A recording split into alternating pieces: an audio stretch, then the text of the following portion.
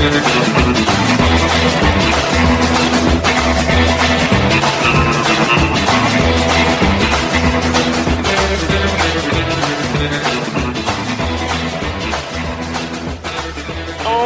hello again everyone and welcome to it. It is the Derek Hunter Podcast for the 4th day of March 2024. It's the day before Super Tuesday. It's a Monday. It's a pretty good Monday.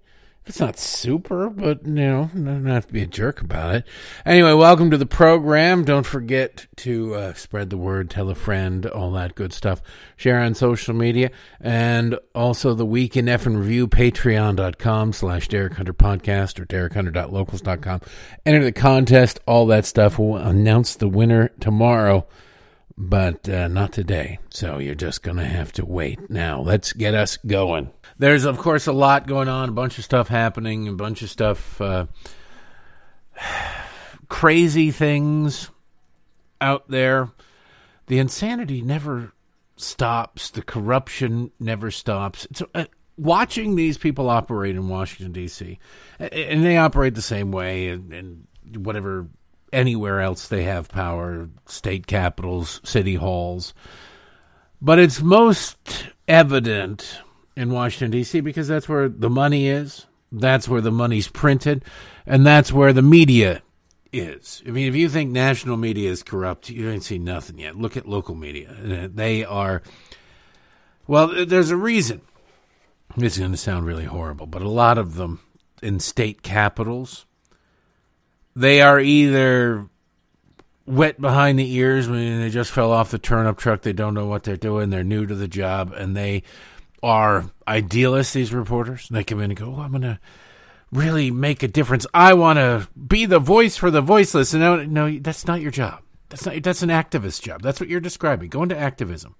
But they want to do that, or there are people who have been there for so long, they're entrenched, that they don't even have to leave their house. They don't have to leave their office. They just sit on their bulbous rear ends and go and answer the phone and get emails and go, all right, here's what's going on. And you become kind of a tool of a political party, whichever one happens to be in power in your state, where they send you, this is a scoop. And it's not really a scoop. It's information that the people giving out want reported in a specific way. And they recognize that this, the standard bearer, the stalwart of the press corps there, will do it without really much question, because they're just looking to get to the end of the day. They're just going through the motions. Because the people in the middle, when you're young, you go, I'm going to start off in the capital of, I'm going to start off in Fairbanks, Alaska. I'm going to start off in wherever, but I'm going to work my way to the national thing. That's what I'm going to do. I'm going to get up there. I'm going to be the next Bob Woodward. Nobody ever aspires to be Carl Bernstein for many reasons. No, mostly because nobody wants to live under a bridge and be a troll. But that's beside the point. They sit there and they go, I'm going to go out there and I'm going to change the world. I'm going to be a beacon of truth, voice to the voiceless, power, speak truth to power, etc., etc. And then they're not around very long. They mostly, fail up. Liberals tend to fail up. And they do get out of there. The people who don't get out of there, who stick around long enough to become the deans of the press corps of Annapolis or of Albany or whatever, are revered rhetorically. Like, oh, he's been here forever. Nobody knows the city hall or the Capitol like so-and-so. But they hate it. They're lazy. They're bad. They're mad that they didn't get out. And so that's the world that they've created. And okay, there's not a lot of in between. The young people who don't suck, who have energy, who they get recruited out, and the old people are just like meh. So the corruption just continues. Every once in a while, something's accidentally exposed, but otherwise, it's game on per usual. And you get things like this. This is, I don't even know what, NextGov. I've never heard of nextgov.com. It's probably somehow taxpayer funded or some sort of internal garbage thing. And who knows? Maybe it's owned by Reuters. But This story, you want to talk about just casual corruption. Casual corruption that could only exist casually, right? It's out in the open. There's a freaking story about it with quotes from the vice president. So there's no real consequence to this. There should be, but there isn't. So the Department of Health and Human Services is making voter registration information accessible to those who enroll for health care through the Affordable Care Act's digital marketplace, following through on a commitment that some lawmakers have pressed for since 2022. Vice President Kamala Harris said during a roundtable with voting rights leaders on Tuesday. Voting rights leaders. The easiest thing in this country to do, aside from becoming morbidly obese, laying on your couch and growing into the fabric of it, is registering to vote and voting. There comes a point where you do have to go, how easy do we have to make it to vote? Shouldn't there be that question? How easy do we have to make it to vote? And you hear this mantra being beaten constantly from politicians, particularly on the left, but a lot of people on the right too. Oh, everybody must vote. It's your civic duty. It's not your civic duty. It's your civic opportunity. Right? It's your civic right. You have a right to vote. You don't have to do it. You can be disgusted by everybody and go, what the hell with it? I don't want to do it, or I'm tired. Whatever, but they try and guilt you into voting. And for my money, if you don't want to vote, then don't. Don't. Living in Maryland, there's a better than average chance that the people who I'm sitting there going, I don't really care if you vote or not, are going to vote in a way that is counter to the way I'd wish them to vote. So I just don't care. And I also understand that, it's cold. It's whatever. It's a foregone conclusion. I live in Baltimore City, so what does it matter? I'm not going to get my way anyway. Okay, I understand that too. But at a certain point, don't you have to say, how easy do we have to make it to vote? You go to get your driver's license. Would you like to register to vote? You go to the grocery store. Hey, register to vote. Hey, do this. Hey, do that. Hey, register to vote. Oh, you are getting health care through the healthcare.gov. Here, register to vote. All these calories being burnt, trying to make it easier to register to vote and to vote. Not one single calorie being burnt by these very same people who are setting huge piles of our money on fire to do this. Not one single calorie being burnt to ensure the integrity of the vote. Isn't that weird? Isn't that bizarre? We've got to get everybody to vote. The right to vote is sacrosanct, but any attempt to ensure its integrity is some sort of hate crime. And how dare anybody try to do that? Anybody see a disconnect there? I mean, aside from the fact the federal government is using taxpayer money for basically a welfare program, the subsidized welfare program through healthcare, to push voter registration. And let's face it, if you're suckling up to the government teat for anything, you are significantly more likely to vote Democrat. I just put it, you're more likely going to vote Democrat. And so you watch this stuff and you go, that seems a little bit like an abuse of power. I guarantee you, if any Republican administration had put forward let's see, the Pentagon. The Pentagon were out. I've got some audio coming up of the Pentagon. That might not be the greatest example. But if you look at, I'm trying to think of something that would be, there really isn't anything in government anymore that would be counter and naturally intuitive where you're sitting there going, this is going to be conservative. Well, I guess the closest thing would be the Pentagon. If you're just playing on old stereotypes, now that they've gone totally woke and trans, though, it's less likely. But if the Pentagon were out there saying, hey, we've got to register people to vote, anybody who comes into a recruiting office who even considers it, you got to, first priority is, meet them, greet them, get their name. But second thing, you throw down a voter registration form in front of them. You remind them of their civic duty. And the left would throw an absolute fit. They still get mad, even though, by the end of the Biden term, half the generals in the Pentagon will be in drag. But they still get mad that, oh my God, they're they're recruiting on a college campus. Can you believe this? This is an outrage. This they have one playbook. It hasn't been updated in a while. But the left is perfectly willing to use government power. And of course, Republicans are absolutely empty underweared when it comes to standing up to this, to being able to, they're empty-headed when it comes to messaging.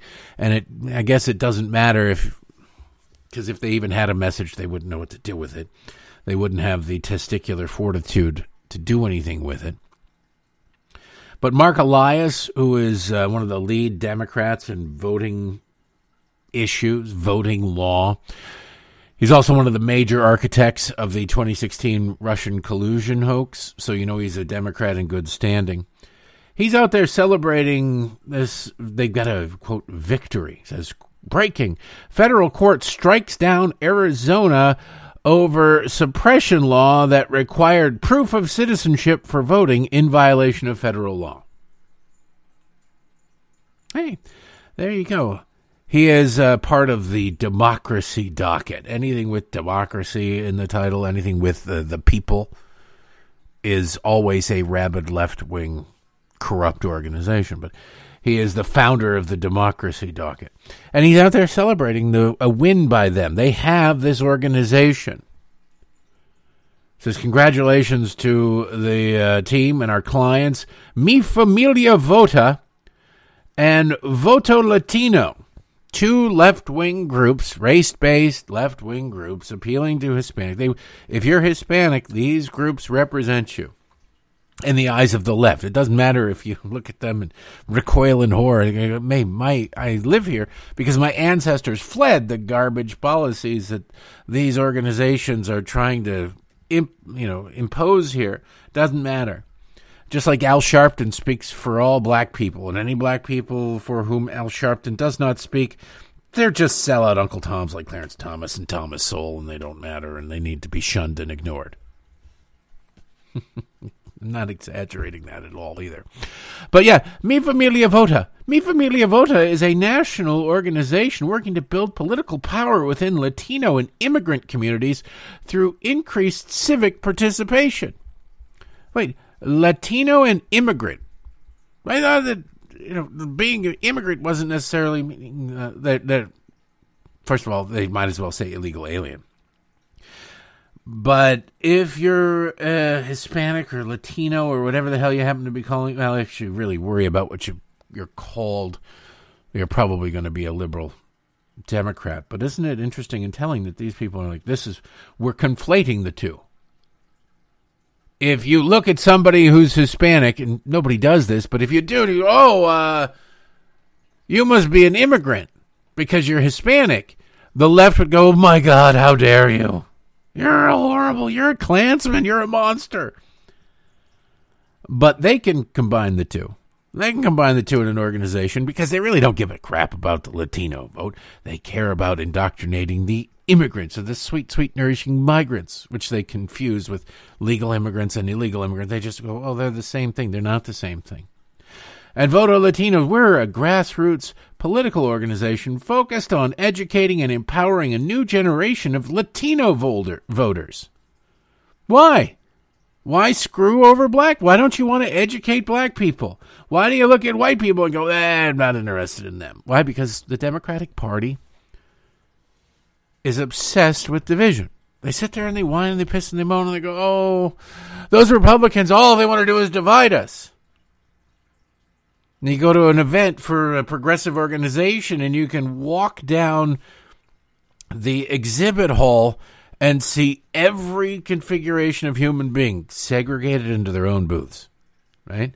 There is no we don't give a crap booth where like, I don't care where you're from. We're just left-wing radicals. Nope. It is, we are the black Democrats. We are the Hispanic Democrats. We're the white Democrats. Sorry. Booth. You go, that seems a little bit segregation-y, doesn't it? seems a little bit segregation-y to me. So they have all these, just like, by the way, they have all of these same breakdowns in news. There is NBC News Black. There's NBC News Hispanic. You probably didn't realize that news had a race, but it also has a sexual orientation because there's NBC News, NBC Pride, I think it is. Pride. There's no NBC Dignity, but there's NBC Pride. Oh, yes, Pride. And it's the Democrats who insist that it's Republicans who are trying to divide us. How dare they? What's terrifying isn't that the left does this sort of thing or that they celebrate because you're sitting there going, all right, there's no proof of citizenship for voting. You're celebrating, making it easier for illegal aliens and non-citizens to vote. What kind of monster does that? Well, a fascistic monster who doesn't really care about Americans. They view Americans as a hindrance, as an obstacle. We might not vote the way that they like, so we need to get new voters. But they do the same thing across the country with voter ID laws. It's not just proof of citizenship. It is proof of who you are. Proof of who you are. Not very hard. I can prove who I am. You could probably prove who you are. But for some reason, the left is under the belief that black people can't. That black people are incapable of reading. Look, I'm doing this right now while talking to you. I just put my hand in my pocket. I don't have anything in my pocket right now to pull out. But if there was something if my wallet were in my pocket, I could easily pull it out. And whilst talking to you, I could pull out my driver's license. It's just that easy. You do not have to be an ambidextrous multitasker in order to do that while at the same time doing other things.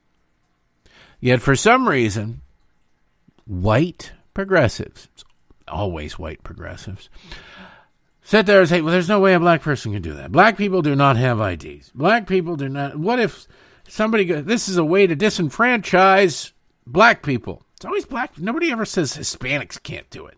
Asians, there's no way an Asian could do. I've never heard anybody say that. It's always black people. Well, let's just pretend that this is a real problem. For whom is it a problem? If you had to put a number on it, how big would that number be? The number of human beings in this country in 2024 who are unable, incapable of obtaining a photo ID. What would you put that number at? I bet you if you went to downtown Washington, D.C., downtown Baltimore, downtown New York, downtown wherever the nearest downtown is to you, you're going to find some homeless people. You're going to find some homeless people sitting on the streets. You're going to find some homeless people sleeping on the streets. You're going to find a nice refrigerator box with a tarp thrown over it. You're going to probably see a bunch of them together. They tend to congregate. And if you went up to, I wouldn't even say you have to go up to somebody who's awake. You could go up to somebody who's not awake. You could go up to somebody who is, it is 2:30 in the afternoon on a bright sunny day, and they've already scored enough begging money that they're set for heroin for the day, and they are out cold or in a stupor. I bet they have a photo ID. I would bet they have a photo ID. But if they didn't, I would posit they have bigger issues than not having a photo ID. That you might want to, if you cared at all about human beings, which I don't believe Democrats do, but if you did, your bigger priority is probably the heroin stupor that you're in, rather than your inability to open a checking account, because you probably don't have a lot of money to be putting into a checking account to begin with. So if you really wanted to help that person, you would first get them off the junk and then get them off the streets and then get them a photo ID. But as far as non-junkie populations go, you got a baker's dozen, maybe 2 people in the country who don't have and can't get themselves a photo ID. And allow me to speculate a little further, just for fun.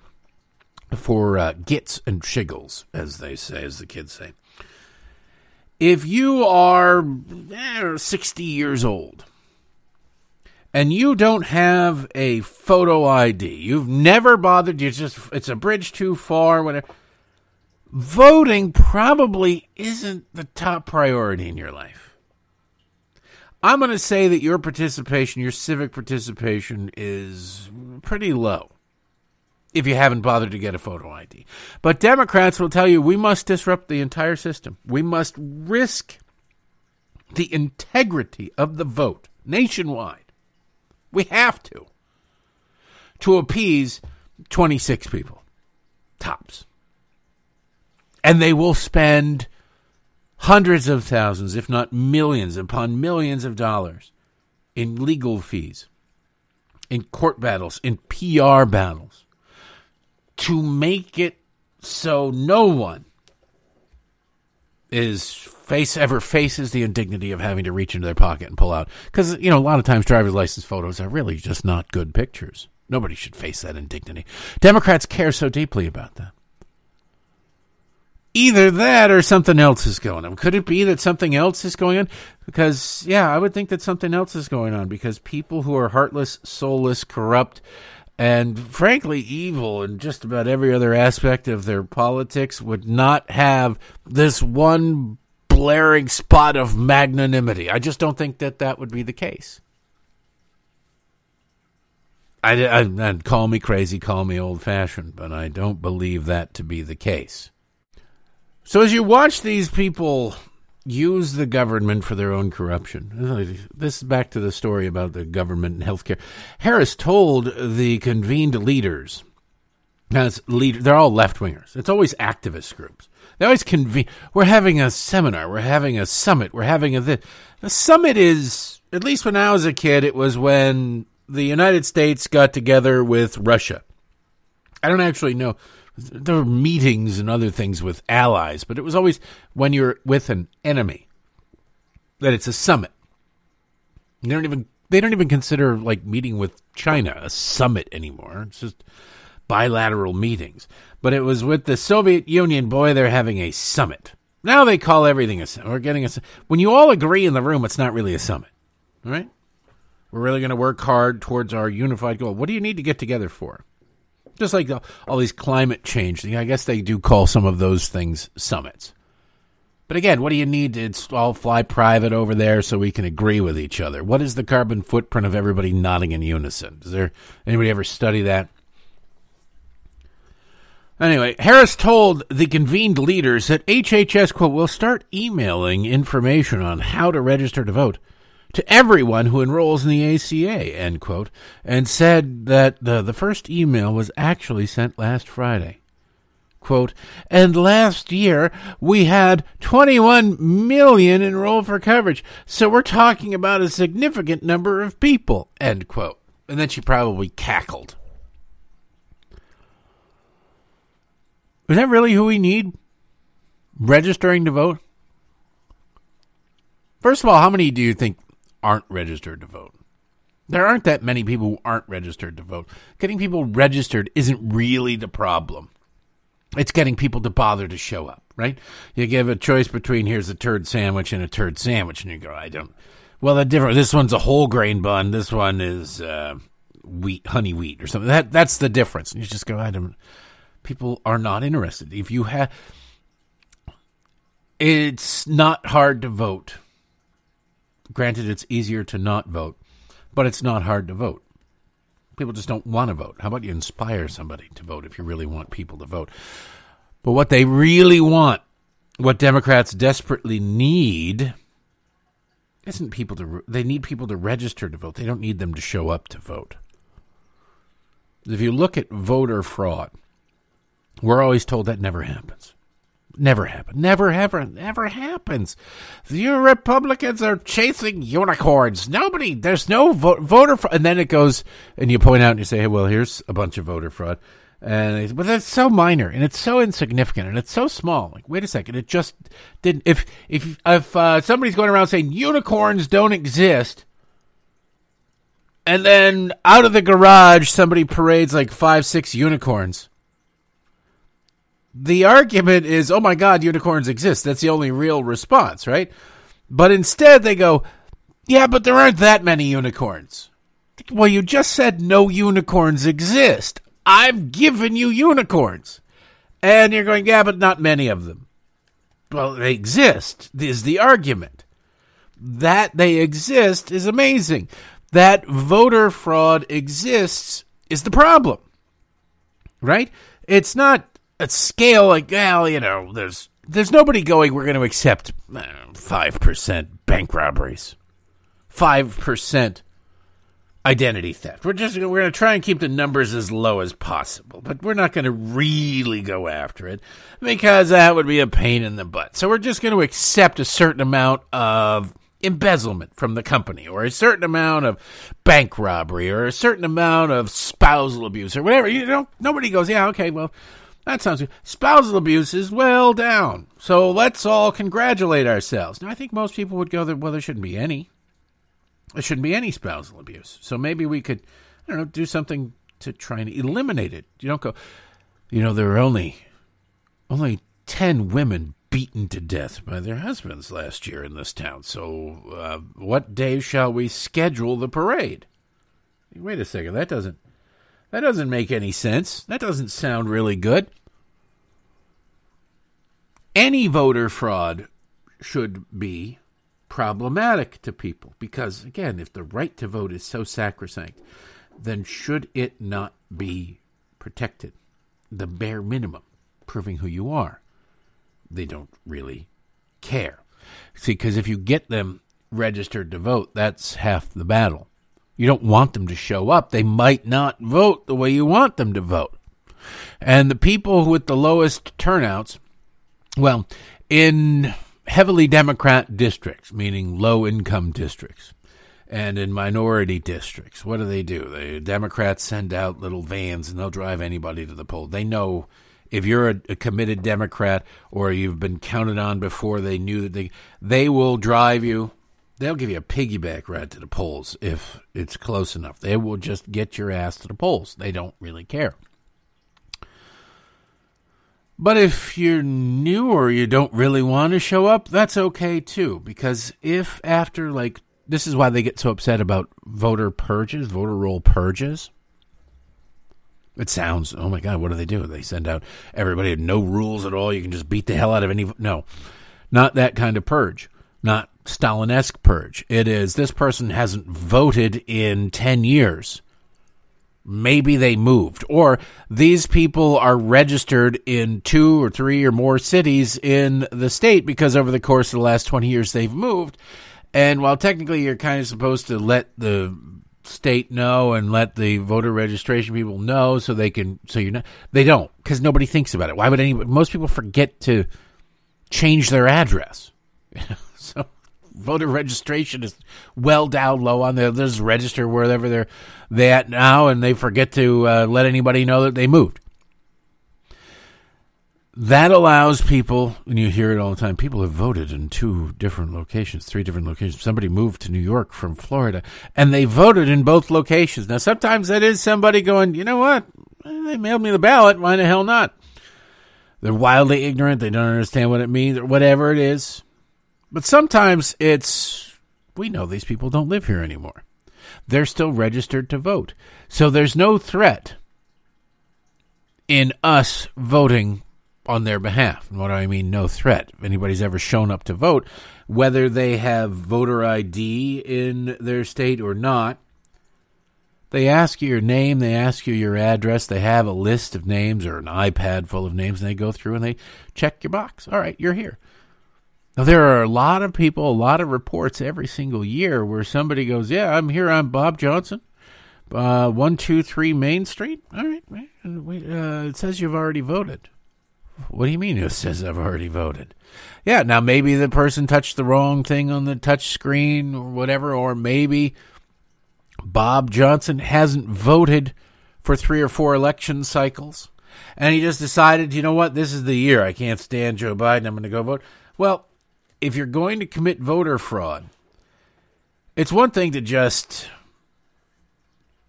make people up. You can't make people up. It's kind of tough. You see that they run out of names. If you try and write fiction, you come up with 15 characters in this book. Come up with 15 names that aren't based on people you know, that don't sound stupid. It's tough to do. So they end up with voter registration for Mickey Mouse, Pluto, things like that. Bugs Bunny. Well, obviously, those aren't going to fly, although some of them do get on the rolls. So if you're looking, you can't just go and steal a whole bunch of ballots, except for if they're mailed out to people, which is another issue. I'm talking about old-fashioned voter fraud. What you can do is go through the rolls, since the records are public, and find out who voted and who didn't vote. And if somebody didn't vote for the past 3 or 4 election cycles, there's a pretty good chance that they're not going to show up this time. It's a pattern. Maybe they're dead. Maybe they moved. Maybe they just decided to go off the grid and now live in a burlap sack in the mountains of Montana, whatever it is. There's very little chance of that person showing up to vote. So you can vote for them. Not sitting there as a poll worker corruptly voting all day long, but if you are, say, unscrupulous, it doesn't take a whole lot. Remember, you only have to win by 1 vote. Let's say you get a busload of 10 people. You're paying them. They're homeless people or they're committed to the cause or whatever. And you put them in a van, full-size van, conversion van. You're rocking some tunes, and you're going from polling place to polling place, and you have a list for everybody to remember. At this polling place, this is your name, this is your address. Remember it. Go on in. They're not going to ask you for photo ID. And you go in there, and you say, my name is Bob Johnson. I live at 1234 Main Street. You go, oh, okay, great. And you go and vote. That's it. What's your date of birth? Well, they have that information, too. It's all public. Then you roll to the next polling place, and suddenly you become Dave Hodges. And you live at 456 Main Street. And it's just that easy. Now, if you get 5, 10 people, you go to 30 different precincts, you've just created a whole bunch of ballots. Now, the odds of anybody showing up, if you do it right, if you go through the data right and you look and see this person isn't going to vote, pretty high that you're going to get away with that. You always hear about dead people voting. This person passed away. How is it they managed to vote? This is how they managed to vote. This is how they managed to vote. A photo ID would prevent that. Not completely. If you're really committed, you could plan ahead. You could create fake IDs, but that weird scanny code on the back, if you had to scan that to say I'm really me, then it'd be tougher to fake because it says, all right, thank you, Mr. Johnson. You're looking pretty good for a guy who passed away last June, right? There are ways to ensure the integrity of the vote.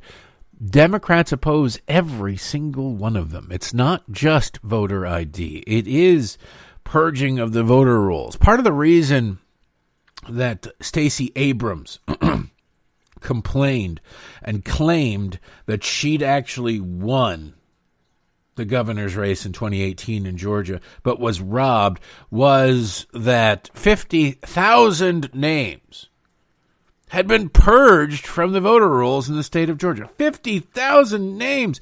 And she said they were mostly minority. But it was a really stupid and racist argument, but it was over 50. Now, she lost by 55,000 votes. So it's kind of funny. Like if she had gotten 100% of the votes of the people that she claimed were somehow erroneously purged from the voter rolls, she still would have lost by 5,000 votes. But that never stopped her, never came up in an MSNBC interview, nothing. They just said, oh, yeah, of course she is. Here's Jabba from the palace, nice frozen carbonite Han Solo there on the wall, and yes, you are the victim of racism. And that's the kind of voter fraud. They said voter fraud is... they don't call it voter fraud. They call it voter suppression. If you haven't voted in 5 election cycles, or you died, or you moved, and they go, maybe we should, just for the sake of integrity. Because if you didn't move and you didn't die, it's pretty easy to prove that you did not move and did not die, and to re-register to vote. And I'd be in favor of same-day voter registration under that circumstance. Hey, I didn't die and I didn't move. I just haven't voted for 10 years. But here's my photo ID. Reinstate me. That'd be fine. That's not what Democrats want. They will call racist anything that goes against their will. But, yeah, back to Jabba down in Georgia. She's very upset that she lost by 55,000 votes because of a purge of the voter rolls. Now, you can't cite 50,000 people that she's upset on behalf of talking about how they went to vote and were denied the ability to vote, right? You can't find. Now, the state didn't just go, they're gone. They let people know. They gave people a chance. Hey, do you still exist? Do you still live here? And if you didn't open the envelope, you didn't come back, at some point, don't we have to have responsibility? And that's really what it boils down to. It is up to the individuals who are responsible. To protect the integrity of the vote, you do have to go through and clean up the voter rolls every once in a while, if you're at all, in fact, interested in protecting the integrity of the vote. It seems as though our friends on the left are not. And if you begin to notice that they're not at all remotely interested in literally the bare necessities, the basics, the least you could do. This is beyond the least you could do. If you're not at all interested in that to protect the integrity of the vote, then you kind of got to ask why. And once you ask why, boy howdy, that opens up a whole new can of worms, doesn't it? A whole new can of worms that they honestly aren't prepared to answer. That's why even asking the question is considered horribly racist. Like I say, the Democrats are evil. They're not stupid. At least not the leadership. Rank and file's another story for another day. Putting aside the voter fraud and the just seemingly illegality of using the federal government to register voters, I mean, that should bother somebody. You'd think somebody in the media would go, that doesn't seem right, but that's not how it works. It's Democrats doing it or Democrats benefit from it. They will defend it to the hilt. They don't give a damn. You think these people are honest? Good Lord. Holy Frank Tanana. You have much to learn, young Padawan. By the way, I just saw a story. This is kind of funny. It's a long report, and I'm not going to play the 3-minute audio because it's a local news story, just to illustrate, though, how it is. The liberal hierarchy of victimhood, the food pyramid over there, the food chain, the top of the food chain. We as human beings sit on top of that. Well, within human beings, the Democrats have introduced another level of hierarchy of who they give a damn about. So there's a story out of Loudoun County, Virginia. It says members of Loudoun County's Muslim and Hindu communities, I think Democrats love segregation. It can't just be, parents are pissed. It's members of this group and that group. Muslim and Hindu communities showed up to Loudoun County School Board meeting demanding the school board stop allowing students to use the bathrooms and locker rooms based on gender identity. This is from WJLA TV, the ABC affiliate in Washington, D.C., Washington, Virginia, and Maryland. And you got to love it. The gender identity. The media is always a good, dutiful slave, really. Let's just call it what it is. And there's gender affirming care. You notice Google 5 years ago, you can go back, you can set parameters and searches. Try and find the term gender affirming care, the phrase gender affirming care used before like 20 minutes ago. Never was used. But somebody goes, hey, gender affirming care. And why do you want to call it gender affirming care? Well, because genital mutilation of children is a little too on the nose. And our focus groups show that normal adults don't like the idea of mutilating the genitals of children. 30% roughly correlates with the registration of Democrats in any given area, do seem to really enjoy the idea of genital mutilation of children, but the rest of the country doesn't. So we've got to find a new way. I got it. Gender-affirming care. That's great. It's everybody wants affirmation. That'll do it. Just that affirmation comes through the surgical removal of body parts of children. It's beside the point. You pump them. You take off chunks of their body, and you pump them full of hormones for the rest of their lives, just the way nature intended. Right? Let's do that. It's just so gross. But the gender-affirming care and the based on gender identity, which was not a concept, again, 5 years ago. But the left decided it needed it. Another cudgel. The crying racism at everything just didn't work anymore. It just didn't. Kind of got sick of it. We're all like, yeah, right. Okay, Al. Racist. We get it. It's horribly, horribly racist. I can't help but notice you making bank runs. Depositing a lot of big checks over there, Al. Well, everything's racist. If only I was as oppressed as you. No, by the way, maybe you want to use some of that extortion money, legitimately earned money for sensitivity consulting. I might want to use some of that to pay your taxes, bro. Just throwing it out there. Just an idea. I know. I'm crazy. Just spitballing ideas. Sorry about that. But you look at it and you go, this is so weird. The language was changed right in front of everybody. And you kind of start off going, this is so ridiculous. Nobody's going to believe this crap. This is dumb. And the next thing you know, your local school board is saying, you know what, the boy should be in the girls' locker room because he tucks it back really far and swears that he's a girl. Forget the fact that he's, really enjoying that shower. It is just wrong to deny somebody's gender identity, and they're gender fluid. All throughout the week, I identify as captain of the football team. Except for third period gym class where I feel pretty and I need to shower with my captain of the cheerleading squad girlfriend and a couple of her friends. It's all good, right? This is legit, totally. Yeah, the left has set up an idea where you can't deny that. Now, what's funny is the story, there are parents from the Muslim and Hindu communities who are going, it's wildly offensive to us culturally because we're no longer a melting pot. The left turned us into a series of chafing dishes through their segregated policies.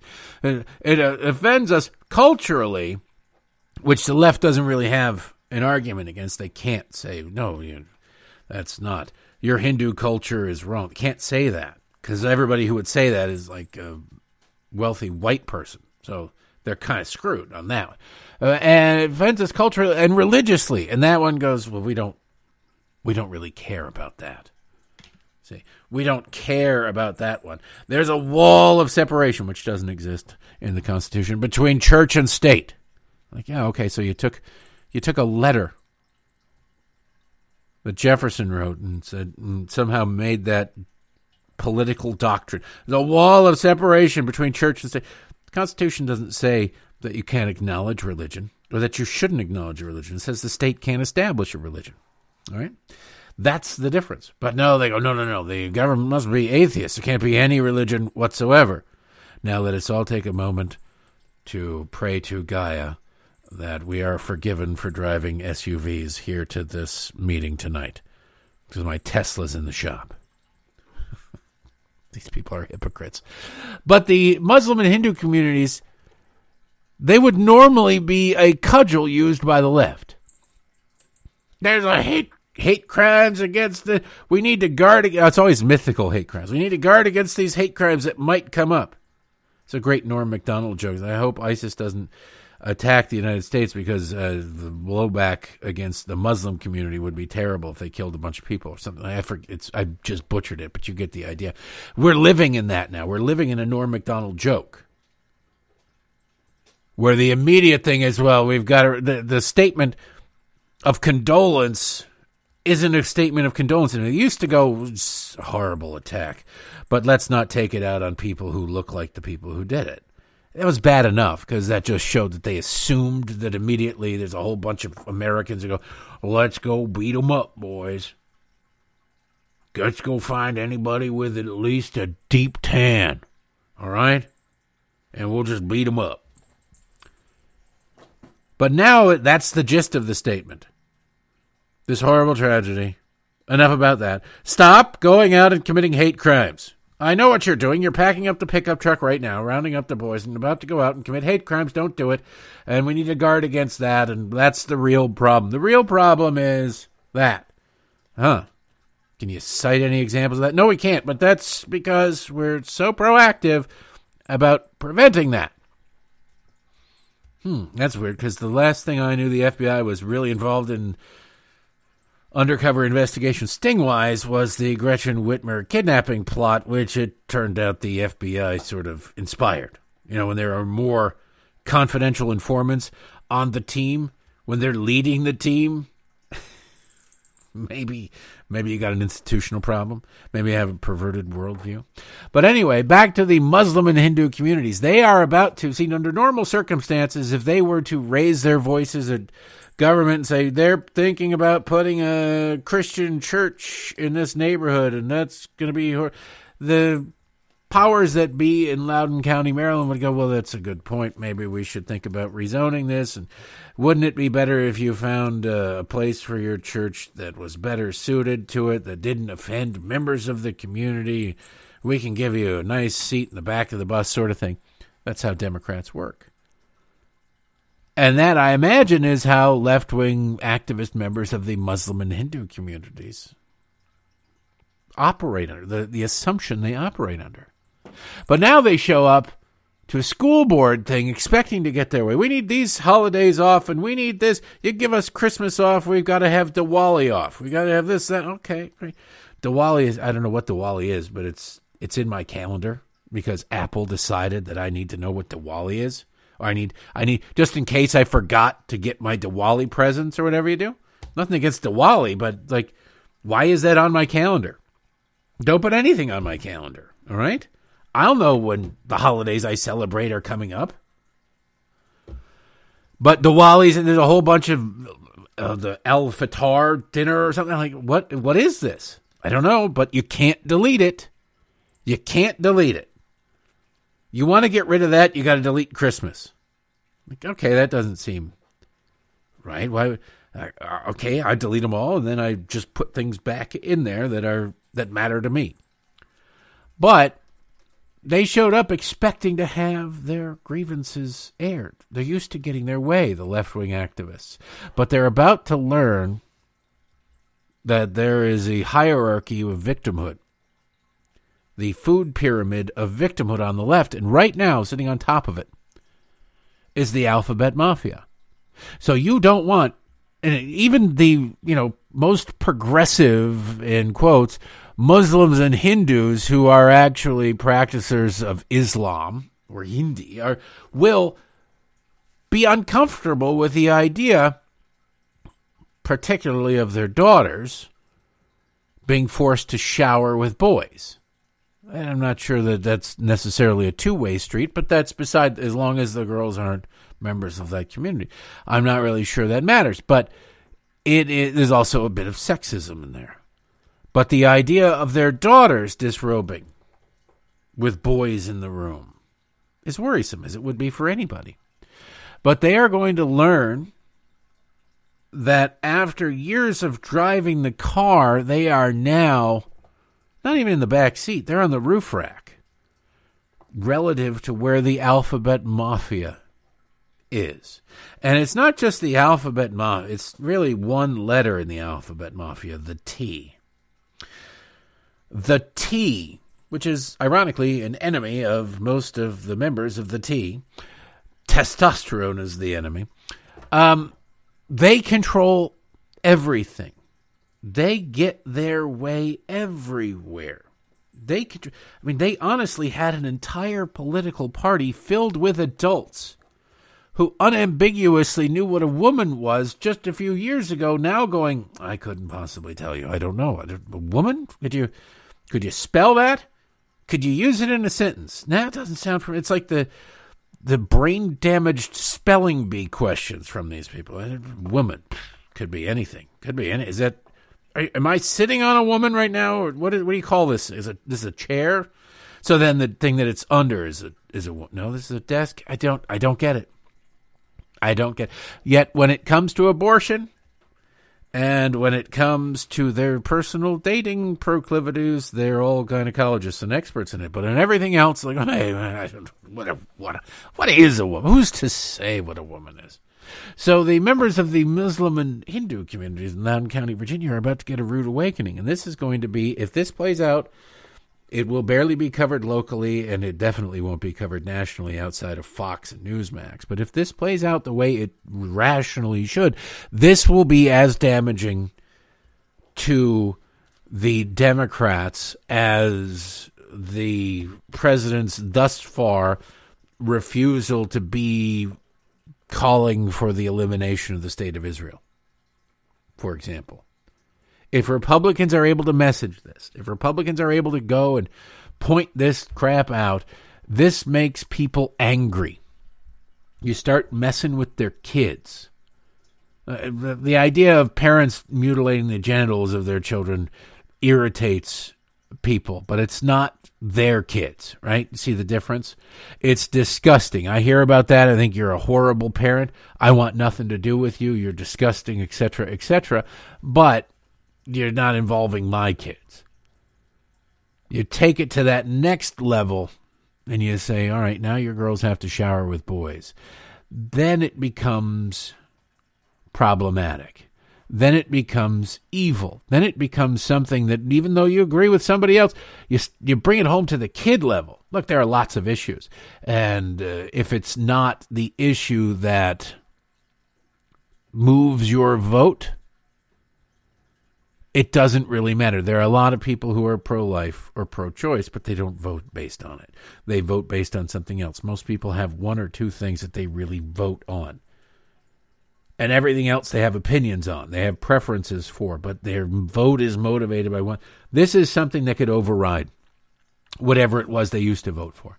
Not necessarily to vote for the other side, but to sort of recoil in disgust. At least cause hesitancy, pause, to vote the way they normally would. Not saying they're all going to become Republicans, but they might stay at home. They might leave certain parts of the ballot empty. As every year, if you look at the vote totals, there's not a straight 1 million people showed up to vote. And then you go, all right, well, this, for the top of the ticket, they only got 950,000 votes. For Senate, they got 1 million votes. For City Council, they got 800,000. What the hell's going on?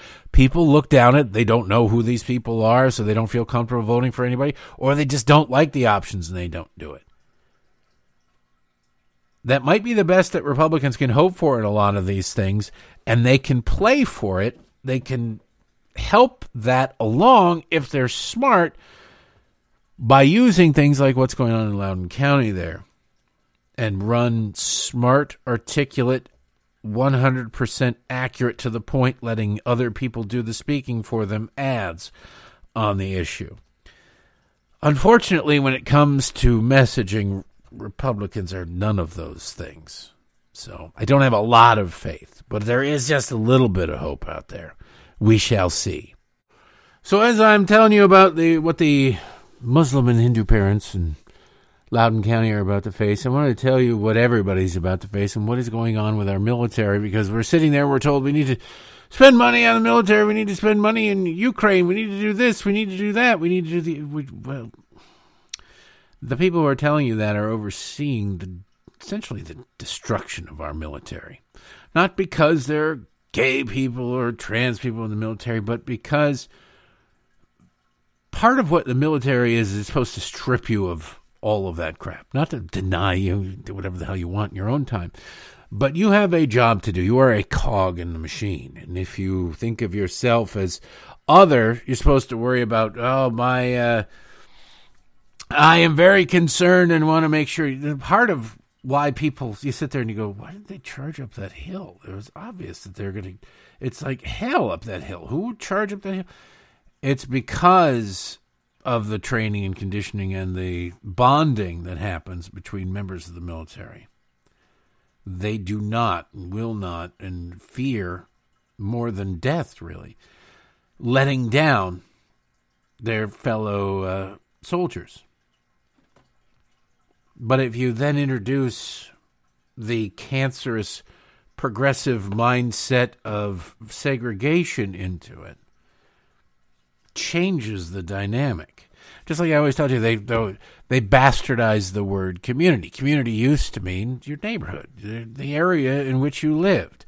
I lived in fear of my community growing up, not the white guy community, but the neighborhood people. Me and my friends, we'd find firecrackers or buy firecrackers or play with matches, whatever we did. And any former boy out there knows exactly what you did. You know whether or not you got away with it or you didn't, or you got in trouble for it, whatever the case was.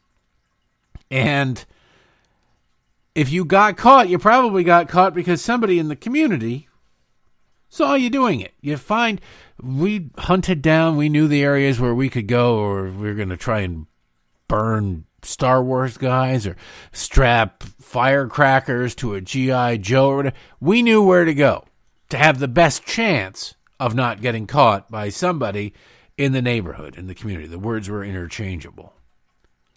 Because if somebody saw, they'd call one of our parents, and then the whole, conga line, dominoes falling, and everybody's parents would find out, and you were screwed.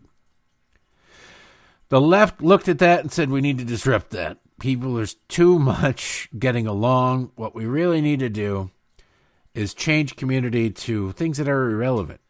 Let's say somebody who shares your skin color. They don't have to live near you. They just have to look like you. Identify with them. It's more important you identify with them than your neighbor. Somebody shares your sexual peccadillos and proclivities. It's more important you identify with them than the people in your immediate surroundings. So they want you, if you're gay, say, to care more about something that happened to somebody who's also gay on the other side of the country than what happened to somebody who's straight who might live down the block from you. One actually directly impacts your life, but the other directly impacts your community. And as a member of the community, and community this and community is such a nice sounding word. It's such who doesn't want to be a part of a community? But that's not how they mean it. They've bastardized it to be a weapon now. An indirect weapon, but a weapon nonetheless. Like I say, they're evil, not stupid. So you can have parents in Loudoun County going, we don't like what they're doing to our children as members of the community. Well, it doesn't matter which community are you. See, there's a hierarchy of communities. As a Muslim, as a Hindu, should you come and complain about something that straight white people are doing, well, it doesn't matter what it is. Your concerns are valid and we will address them to death. But against a different community, well, we have to take the slide rule out and see which community ranks higher than the other communities. And it turns out that sitting atop the community flow chart is the Alphabet Mafia, the LGBTQRSTUVWXYZ community. But it's not really them, because my gay friends recoil at what now passes for the Alphabet Mafia community. They do. Because equality has been achieved, really. Nobody cares. There's nobody going, oh my God. Maybe you're upset or worried about coming out in particular, an individual, but society isn't going to shun you. Go back and look at, it was like, what is it, 1992, something like that? Go back and watch the movie Philadelphia. Not the whole movie, because you don't need to watch the whole movie. The whole movie is boring, long, and depressing, which is why it won an Oscar. But watch, I don't know, the first 20 minutes of it, the first 10 minutes of it. See the attitude of the heroic Denzel Washington character towards the gay, dying of AIDS Tom Hanks character, who got fired because he's got AIDS. I can't remember if he was fired because he had AIDS or if he was fired because he was gay. But whatever it was, he was fired. And you look at that and you go, my God, this is a foreign world. Now, most of us lived in that time. But if you look at the world that the movie shows, you're like, holy cow, what a horrible... They're saying things and doing... None of this is acceptable. None of it is remotely close to acceptable now. And yet there it is in an Oscar-winning movie. And you go, yeah, wow, things have really changed. Things have really, really changed in the 30 years or whatever since that movie came out. Dramatically. So to sit there, and this is the problem with unions, this is the problem with a lot of these organizations, is they do. Human beings are imperfect, but we're striving towards perfection. This government was founded in order to form a more perfect union. The more perfect part is a recognition of that we were not perfect. We're getting closer to perfect. We're striving for perfection, but we as a species will never achieve it. Oh, yeah, Nadia Comaneci will pull a 10, or Mary Lou Retton will pull a 10 in gymnastics. Every once in a while, somebody will achieve it in one particular aspect of their lives, but that's not their life. It's not human nature to be perfect. Perfection is not in us. Striving for it is. But I would say that we've come a long way, baby, and not just in a Virginia Slims kind of way, but in a general kind of way. But to acknowledge that would be to strip power from these organizations, because their power is derived from victimhood. And if people are not victims anymore, or not the victims they portrayed themselves as, or they were portrayed as, then things start to change. It makes it a little more difficult to demand special attention, to demand whatever. So they don't acknowledge advancements. They don't acknowledge victories. They can't.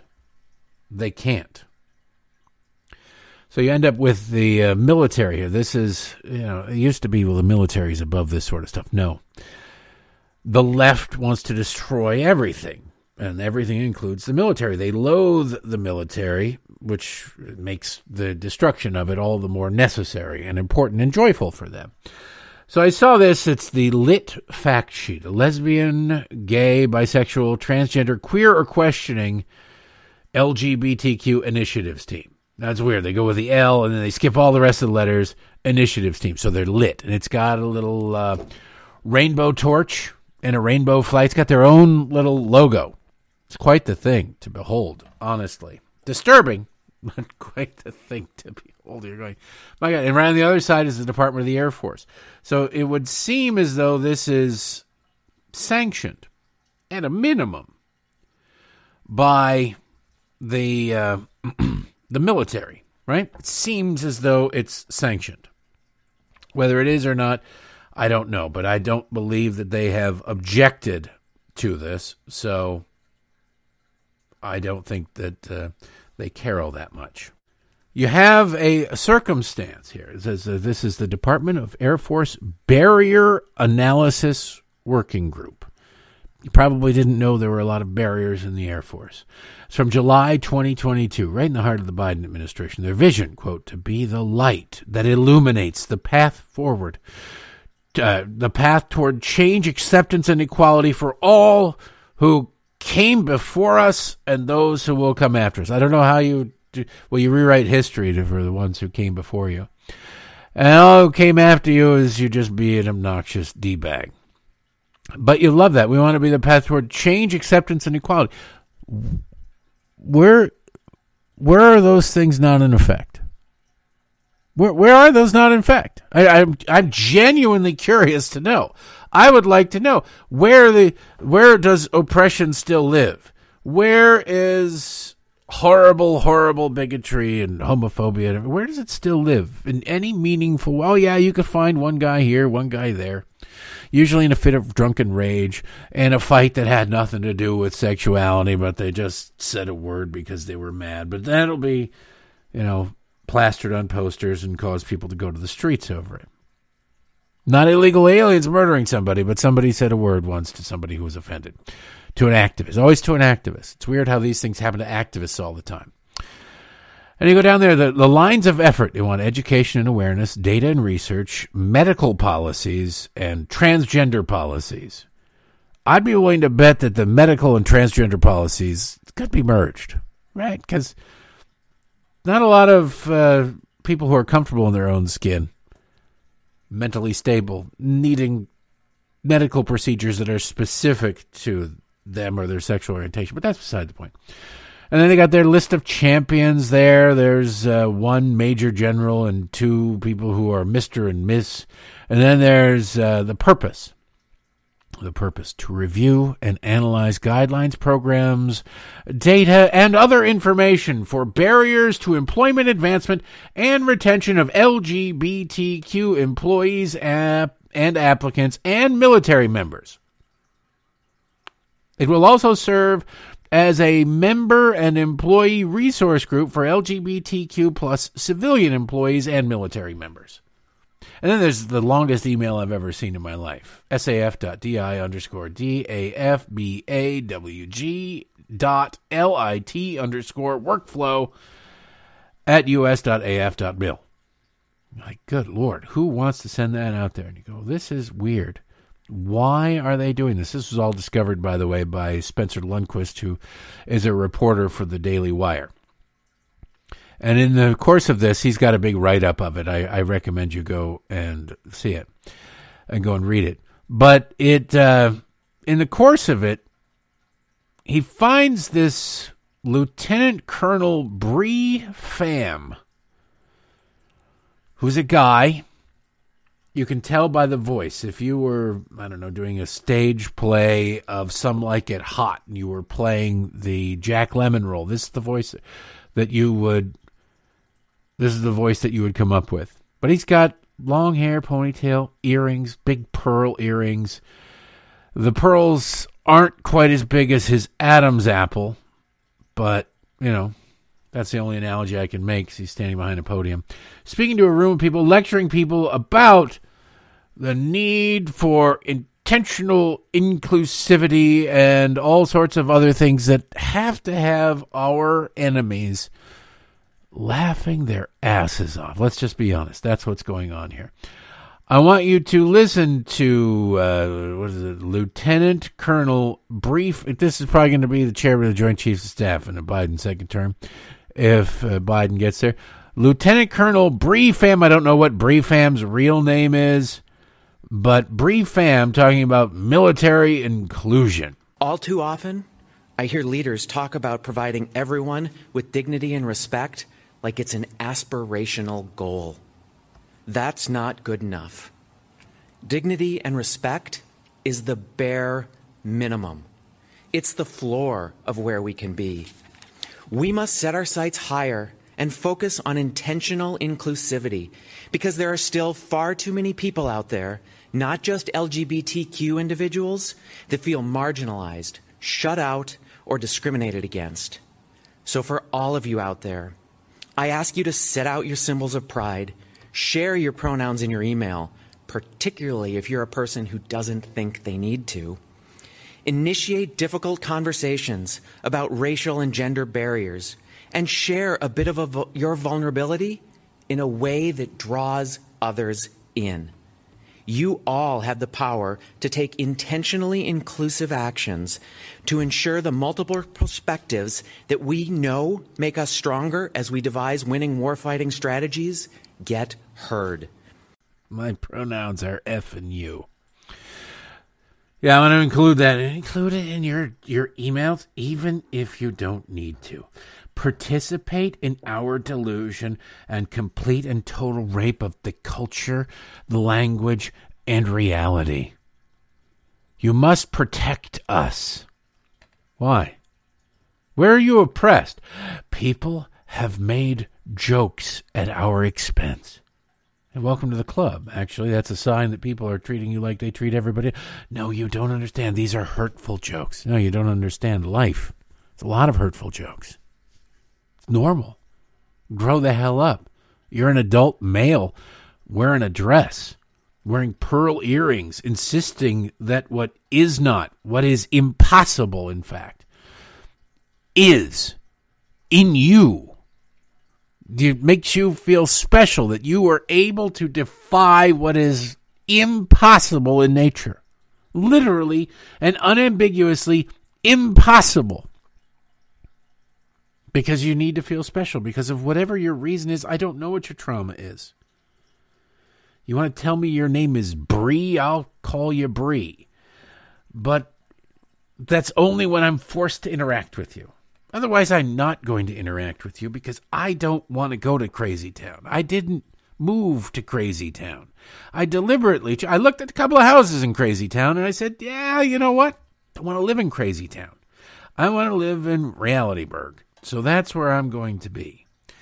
And that's not to tell you that I think you should be fired or you should be this or you should be that. I will tell you that I probably wouldn't hire you, though. But that's just based on my natural proclivity to advise against hiring anybody who it would be a lawsuit to fire.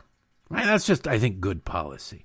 So you do you be you, whatever. But I am not going to help nail you to the cross. I will not cheer you nailing yourself to the cross, and I will not participate in the delusions that you have set up for yourselves so that you can maintain a firm, tight grip on the perverted belief, which I don't think you actually believe, that you are somehow oppressed.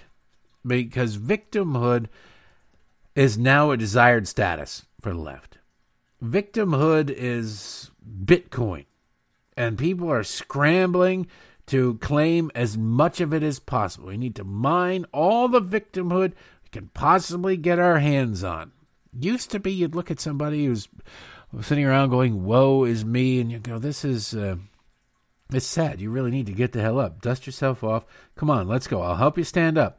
But you're going to have to dust yourself off. You're going to have to get moving. Let's go. And they would get up and go. Now it is, woe is me, and woe is you. Woe is me. Woe is us. How about woe is us? Let's have a woe off. Let's see who can get more, and then we're all successful because we're all victims. We're so oppressed. I've never seen anything like it in all of human history.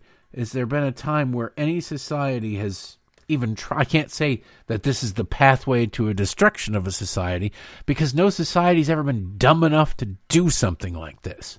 So I don't know that it's ever been done and led to the fall of various societies because none have been as out of problems as we are. And make no mistake, that's really what's at play here. We are out of problems. The real problems in life don't exist anymore.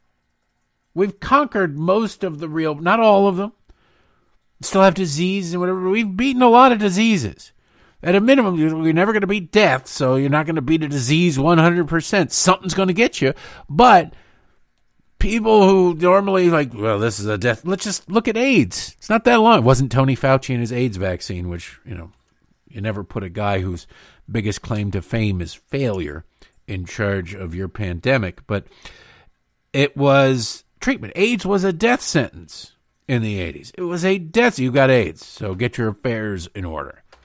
Now, you turn on the TV and you're like, I got AIDS. There's commercials. I got AIDS, but I'm not letting that slow me down. I'm still out there going to key parties and swinging and whatever. I just take this one thing once a month and you can't tell that I have AIDS. And one political party is saying, you know what? We need to decriminalize spreading AIDS. Go ahead, people with AIDS, have sex with people with unprotected sex, and don't tell them. Don't tell them you have AIDS. Don't let them make an informed decision. Don't be a slave to... And you go, things have changed. Well, we're out of that problem, largely. We're out of a lot of problems. Well, problems are a hell of a political motivator. You can't solve something that doesn't exist. So we have to create problems. It really is important to know and recognize that victimhood is an aspired to status on the left, and we're really out of problems, so it makes it more difficult for them to get that. So they have to create new and creative ways to come up with something to be offended by. And it doesn't really work on most people, which is why, like the cries of racism. Oh, no, racist. It's not really sitting there going, oh, my God, that's horribly racist. What happened? I didn't get a job. Okay, but, where's the racism? I didn't get a job. I didn't do this. Okay, I don't get it. Moving on. People stop and this is not normal people. This is, Al Sharptons of the world who have monetized it. Al had to get legitimate work at MSNBC in order to maintain his lifestyle. Look, his wife was very tolerant of a struggling young Al trying to shake down his way to success, but his girlfriends, very different situation, as every man of the cloth knows. Trying to maintain a wife and a couple of girlfriends is very difficult. I don't know that he did that. I just know that he left his wife. So, as every man of the cloth does, eventually. But just to mock this, since there was a time Saturday Night Live was funny. It's a shame that Saturday Night Live isn't funny. When I know everybody always says, oh, when I was younger, Saturday Night Live was the best. And now it sucks. Now it's just objectively not funny. They have occasional skits where you're like, that's not bad, that's clever. But it is so afraid to be offensive. And a lot of comedy is it's picking scabs. It's pointing out things that are uncomfortable and making fun of it. In a weird way, it makes people comfortable with it. But you can't have that. You need people to be divisive. Comedy the enjoyment of it tends to unite people too. And that is not acceptable to the woke crowd, because people who don't obsess about their differences and demand special treatment they're harder to manipulate. It's tough. It's a tough racket out there. So they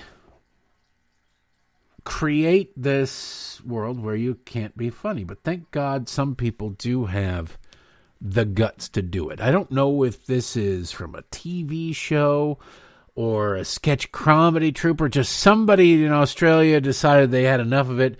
And I can't imagine, knowing what I know about Australia, that this is broadcast on television. Maybe it is. But it was something that's out there online that I think is absolutely hilarious, because it truly does demonstrate how perverted the left has gotten and how sick they are. It's a group of people. They're at a beach or at a boardwalk or something, and they want to get a selfie. They want to get a picture of the group, but they can't. There's too many of them. There's like 8 of them. They can't reach far enough to get everybody in. So they asked the guy standing there, hey, would you mind taking a picture? And that's the premise of it. And it's mostly visual. You can find it in my Twitter feed if you want to see it, but you'll get the gist of it now that you have the setup. God, excuse me, would you mind taking a photo of us? Yeah, no problem. Thank you. Okay, everybody say cheese. Oh, actually, I'm a vegan. Could you please have us say something else? Okay, everybody say tofu. Tofu is actually not as good for you as vegans think. Any CrossFitter will tell you that. It's bad for your testosterone levels. Okay, I'm sorry. How about we all just smile? Oh, if one more asks me to smile. Not really an taking a photo for you, so... What's there to smile about anyway? Okay, would you like me to just count backwards from 3? Oh, would you like dyslexic people to just not exist? My cousin has dyslexia, so offended. Adopted. Don't even know who my cousins are, so more offended. How about this? We all put a word we're comfortable with in our heads, and I'll get the shot. No, it doesn't sound very inclusive, though, does it? I suppose you'd like us all to stand a few metres apart, would you, Stalin? Jesus Christ. Oh, I don't see what religion has to do with this. Well, I'm an atheist, so majorly triggered. Is that a comment on the gun debate? Still trying to control people. But it's not just the people. Has anyone thought about the animals? Look, this is what we're going to do. Everybody throw up a peace sign, and I'll take a photo. Wow. Cultural appropriation is alive and well. Why don't you just ask us to say kung fu? Guess what? New plan, group selfie, ready, set, go, boom. And looks awesome. You're going to love it. That's how the left. I imagine that's what it's like on a college campus. Say, no, you're not addressing my pronoun. This is a math class. You didn't. This problem is poorly written. This is insane. You sit there and you go, what rational human being would go for this crap? Who are these people this works on? Who is it? And then you see this clip. This is very disturbing. It's a Kentucky Democrat state senator named Karen Berg. It is perfectly fitting that this person is named Karen Berg. And Karen Berg is, she's allegedly, this is according to her official bio, so I have no reason to doubt her. She is a physician and a professor. And you go, what in the hell? How has this person become a... Yeah. It is. She is a physician. She's a diagnostic radiologist. And she's been in the state Senate since 2018. You have to imagine that there was like a sweaty tube sock fresh from the gym that was on the ballot against her. And she is Berg's son, Henry Berg Brosseau, was a transgender rights advocate and worked as deputy press secretary for the Politics of the Human Rights League.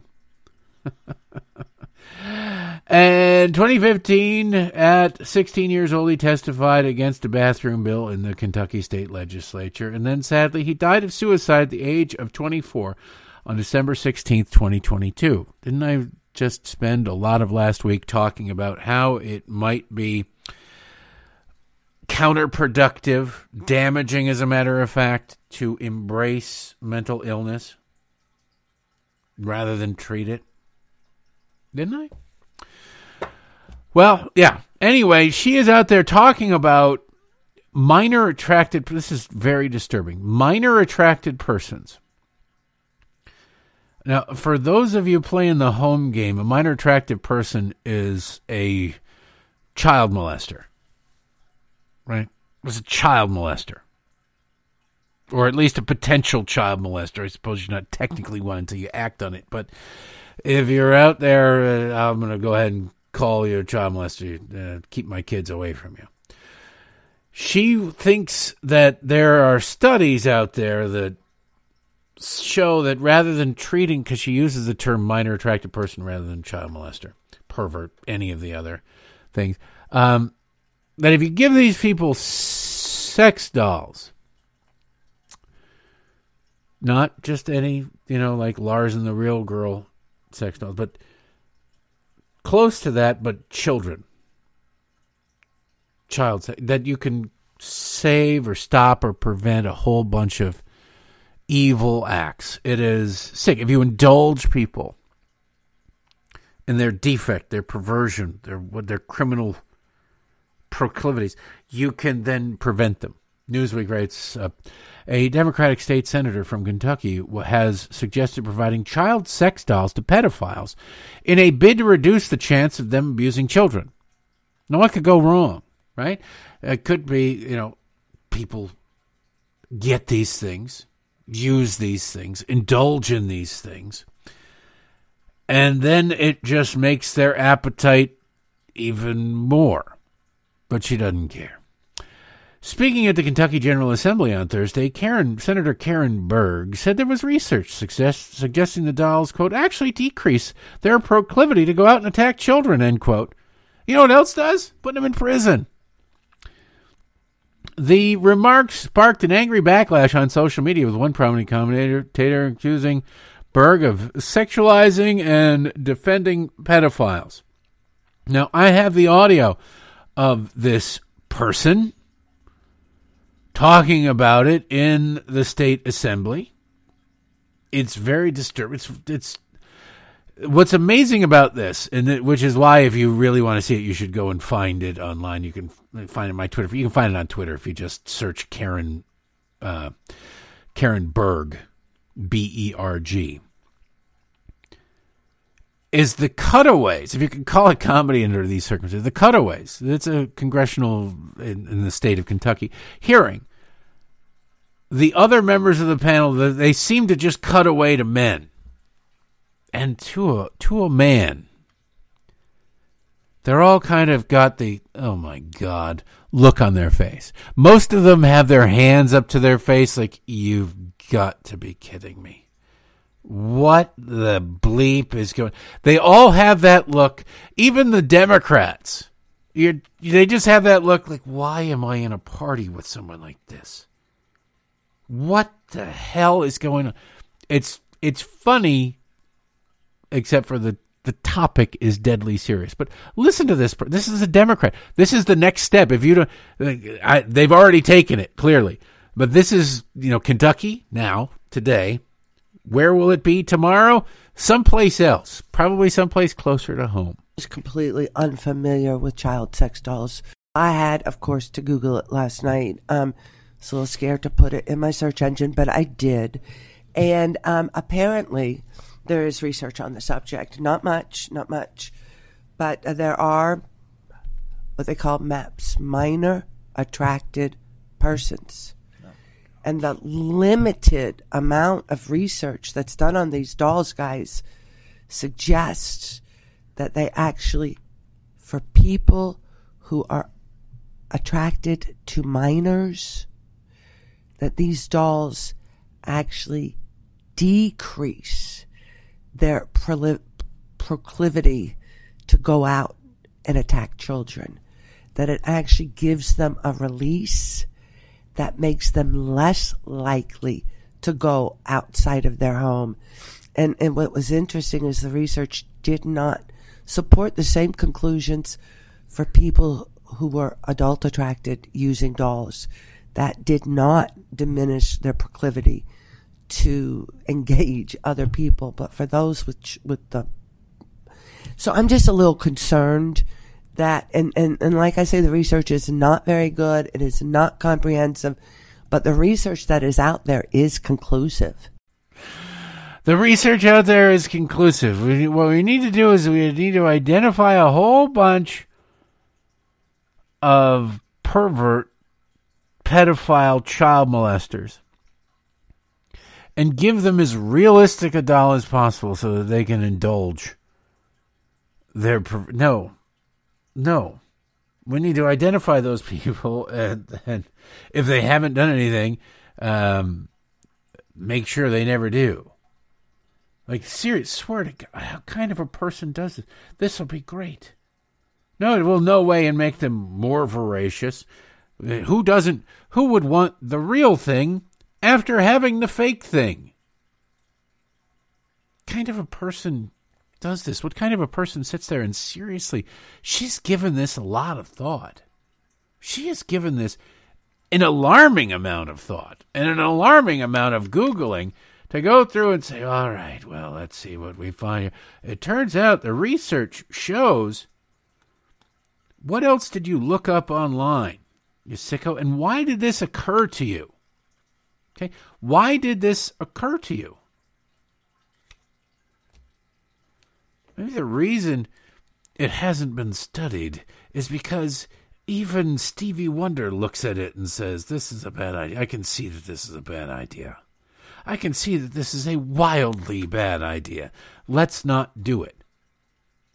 But nope, there she is at a public hearing. And I swear to God, if you look at the cutaways, whoever's working the Kentucky State House version of C-SPAN cameras, directing it, they deserve a local Emmy.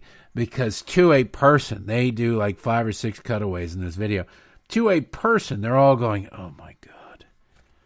Oh my God. Half of them, or a good chunk of them, have to be Democrats. And they're all just sitting there going, I can't believe this person is in my party. I'm going to have to deal with this crap. I'm going to have to answer for this for the rest of the year. Just sick. Strange. It's perfect. I don't get it. But yeah, this is the Democratic Party. They're thinking about giving child sex dolls, realistic child sex dolls, to potential or known child molesters. How about you castrate? How about you just... Here's the easiest way to stop recidivism. And it works 100% of the time. Most things don't work 100% of the time. So you can get up to the high 90s. But this one works unambiguously 100% of the time. It's like Colt 45. It works every time. And that's executing them. Did you just... Yeah, I did. You're kind of irredeemable. I don't want you, let's not let you share oxygen with normal people, with good people, if you're doing these sorts of things. And I promise you, the 0% recidivism rate will continue among that group of people should they no longer be on this plane of existence. I think we just solved the problem. And think of all the money we saved from having to buy child sex dolls, not to mention the embarrassment of the Amazon driver delivering that thing, right? How do you don't leave that sitting on the porch for a while. You're going to have a lot of explaining to do to your neighbors there, Senator Berg. Or you could just, resign in shame. But we don't live in a world where shame exists anymore. We don't. We live in a different world where shame doesn't, what is it? There was a story along these lines. Shame doesn't exist. Nothing exists. Reality doesn't exist. This is from the UK Telegraph. The headline, obesity now greater risk to global health than hunger, study finds. Remember, we're all starving to death. We're supposed to be in the midst of various famines, and we're not. Obesity is now a greater threat to global health than hunger, a new Lancet study has found. More than 1 in 8 people in the world are clinically obese, as the number passed 1 billion for the first time. It is now the leading form of malnutrition, with the number of people considered underweight falling below 550 million. Being obese or underweight are forms of malnutrition because both cases people are not getting the right nutrients, vitamins, and types of calories that they need to be healthy. Now, what's interesting about this, it's unequivocally true. Unequivocally true. You don't see very many 90-year-olds who are like 500 pounds and need to get around via a forklift, right? But you can't say that. Well, it's weird. You can actually say that about the elderly. You can say that. You go to a nursing home and you walk through and you're not going to see a whole bunch of people who have difficulty breathing because they just walked up 3 steps. Right? You're just not. But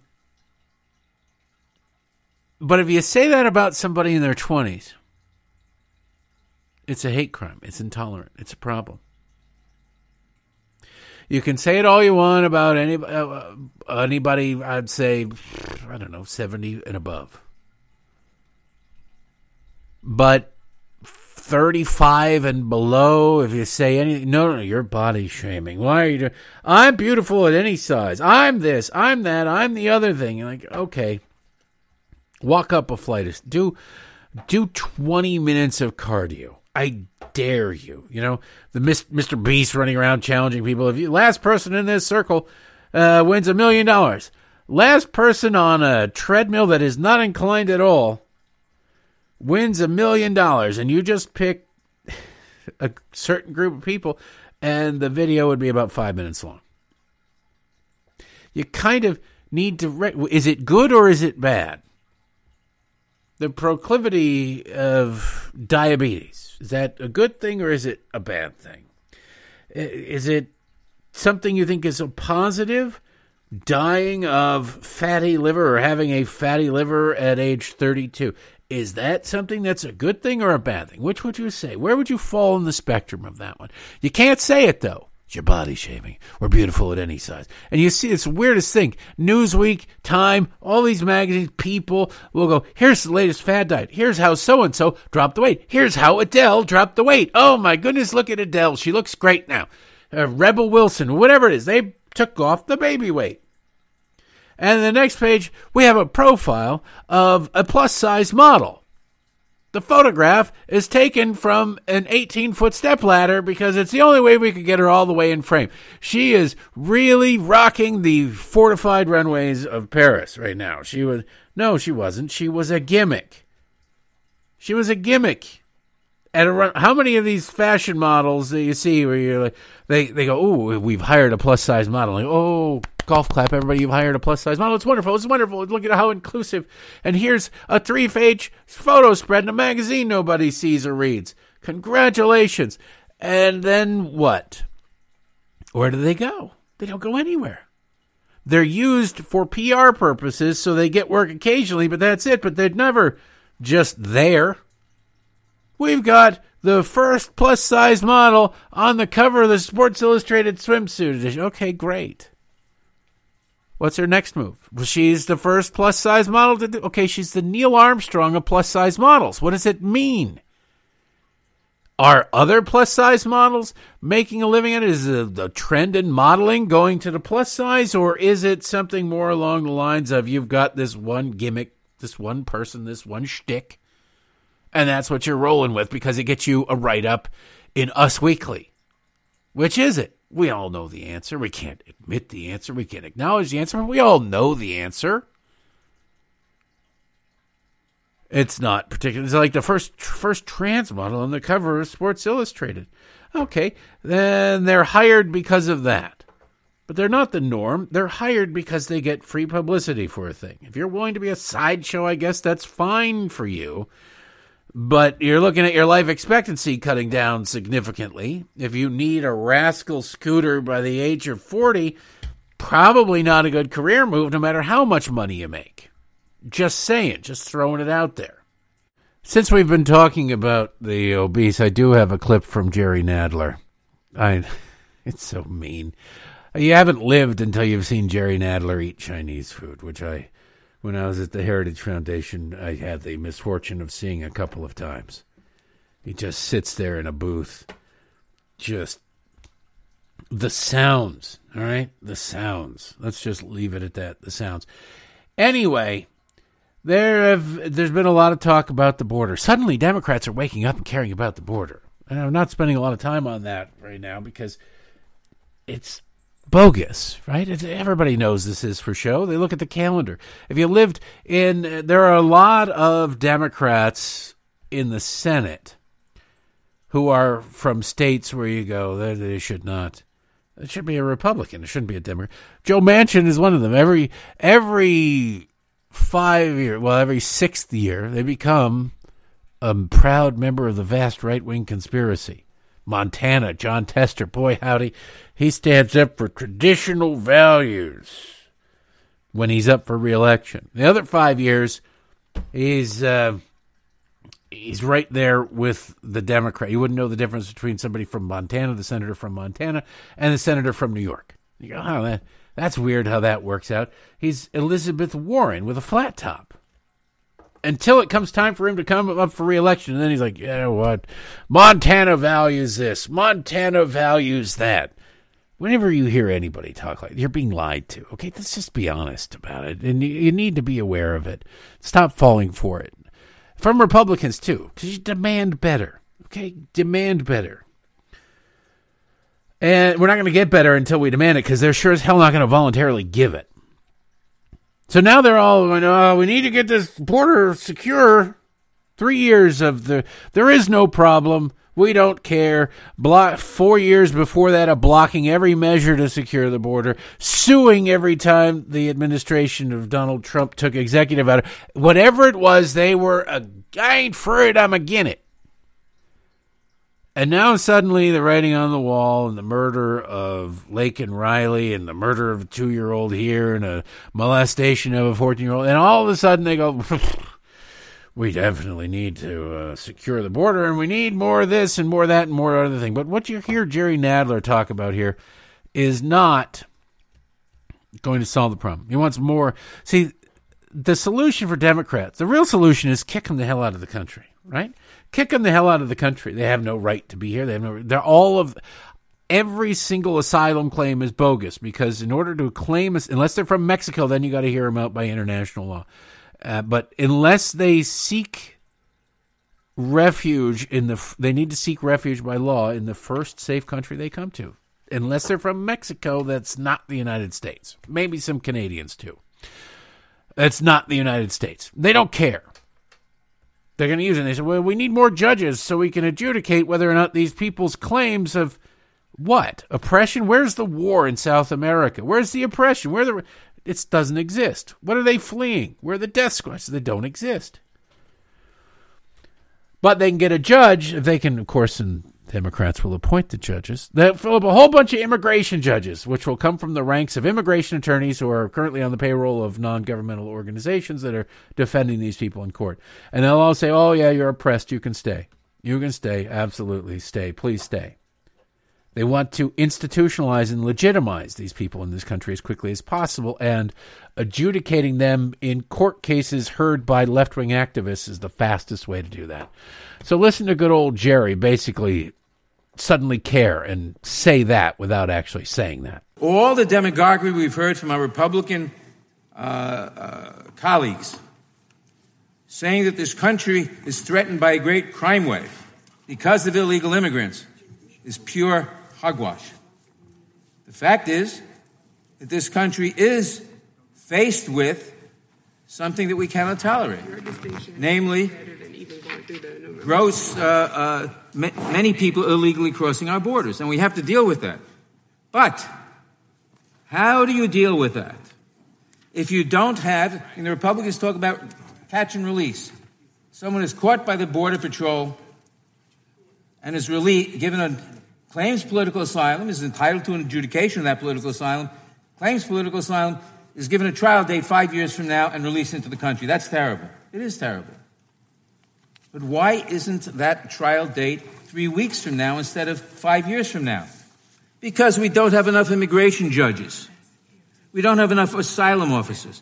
The president has asked for funds to increase the number of Border Patrol people, to increase the number of asylum judges, to increase the number of immigration judges, so that these cases can be adjudicated quickly and you don't have what the Republicans call catch and release. Yeah, he's very concerned. They don't have a right to be here in the first place. Their claims on their face are bogus. You could simply declare that to be, and that would clear the backlog at all, or institute remain. There are many, many things Democrats could do, but they recognize that the sooner they get them in here, the sooner they get them in front of a liberal immigration judge who says, oh, wow, you do fear for your life, totally legitimate claim, the less likely it is we'll ever get rid of these people. They're evil, not dumb. Anyway, that's enough for today. Let's get on with Monday, March, lousy March weather. It's actually quite lovely here today. Hopefully you're getting some good weather. It's supposed to be like in the 60s. So party, hardy, and all that good stuff. And I will announce the winner of the book tomorrow, the Schlichter book, I think. And so that means I've got to come up with something else to give away. Anyway, check it out, patreon.com/Derek Hunter Podcast or DerekHunter.locals.com. Thanks for listening. See you tomorrow.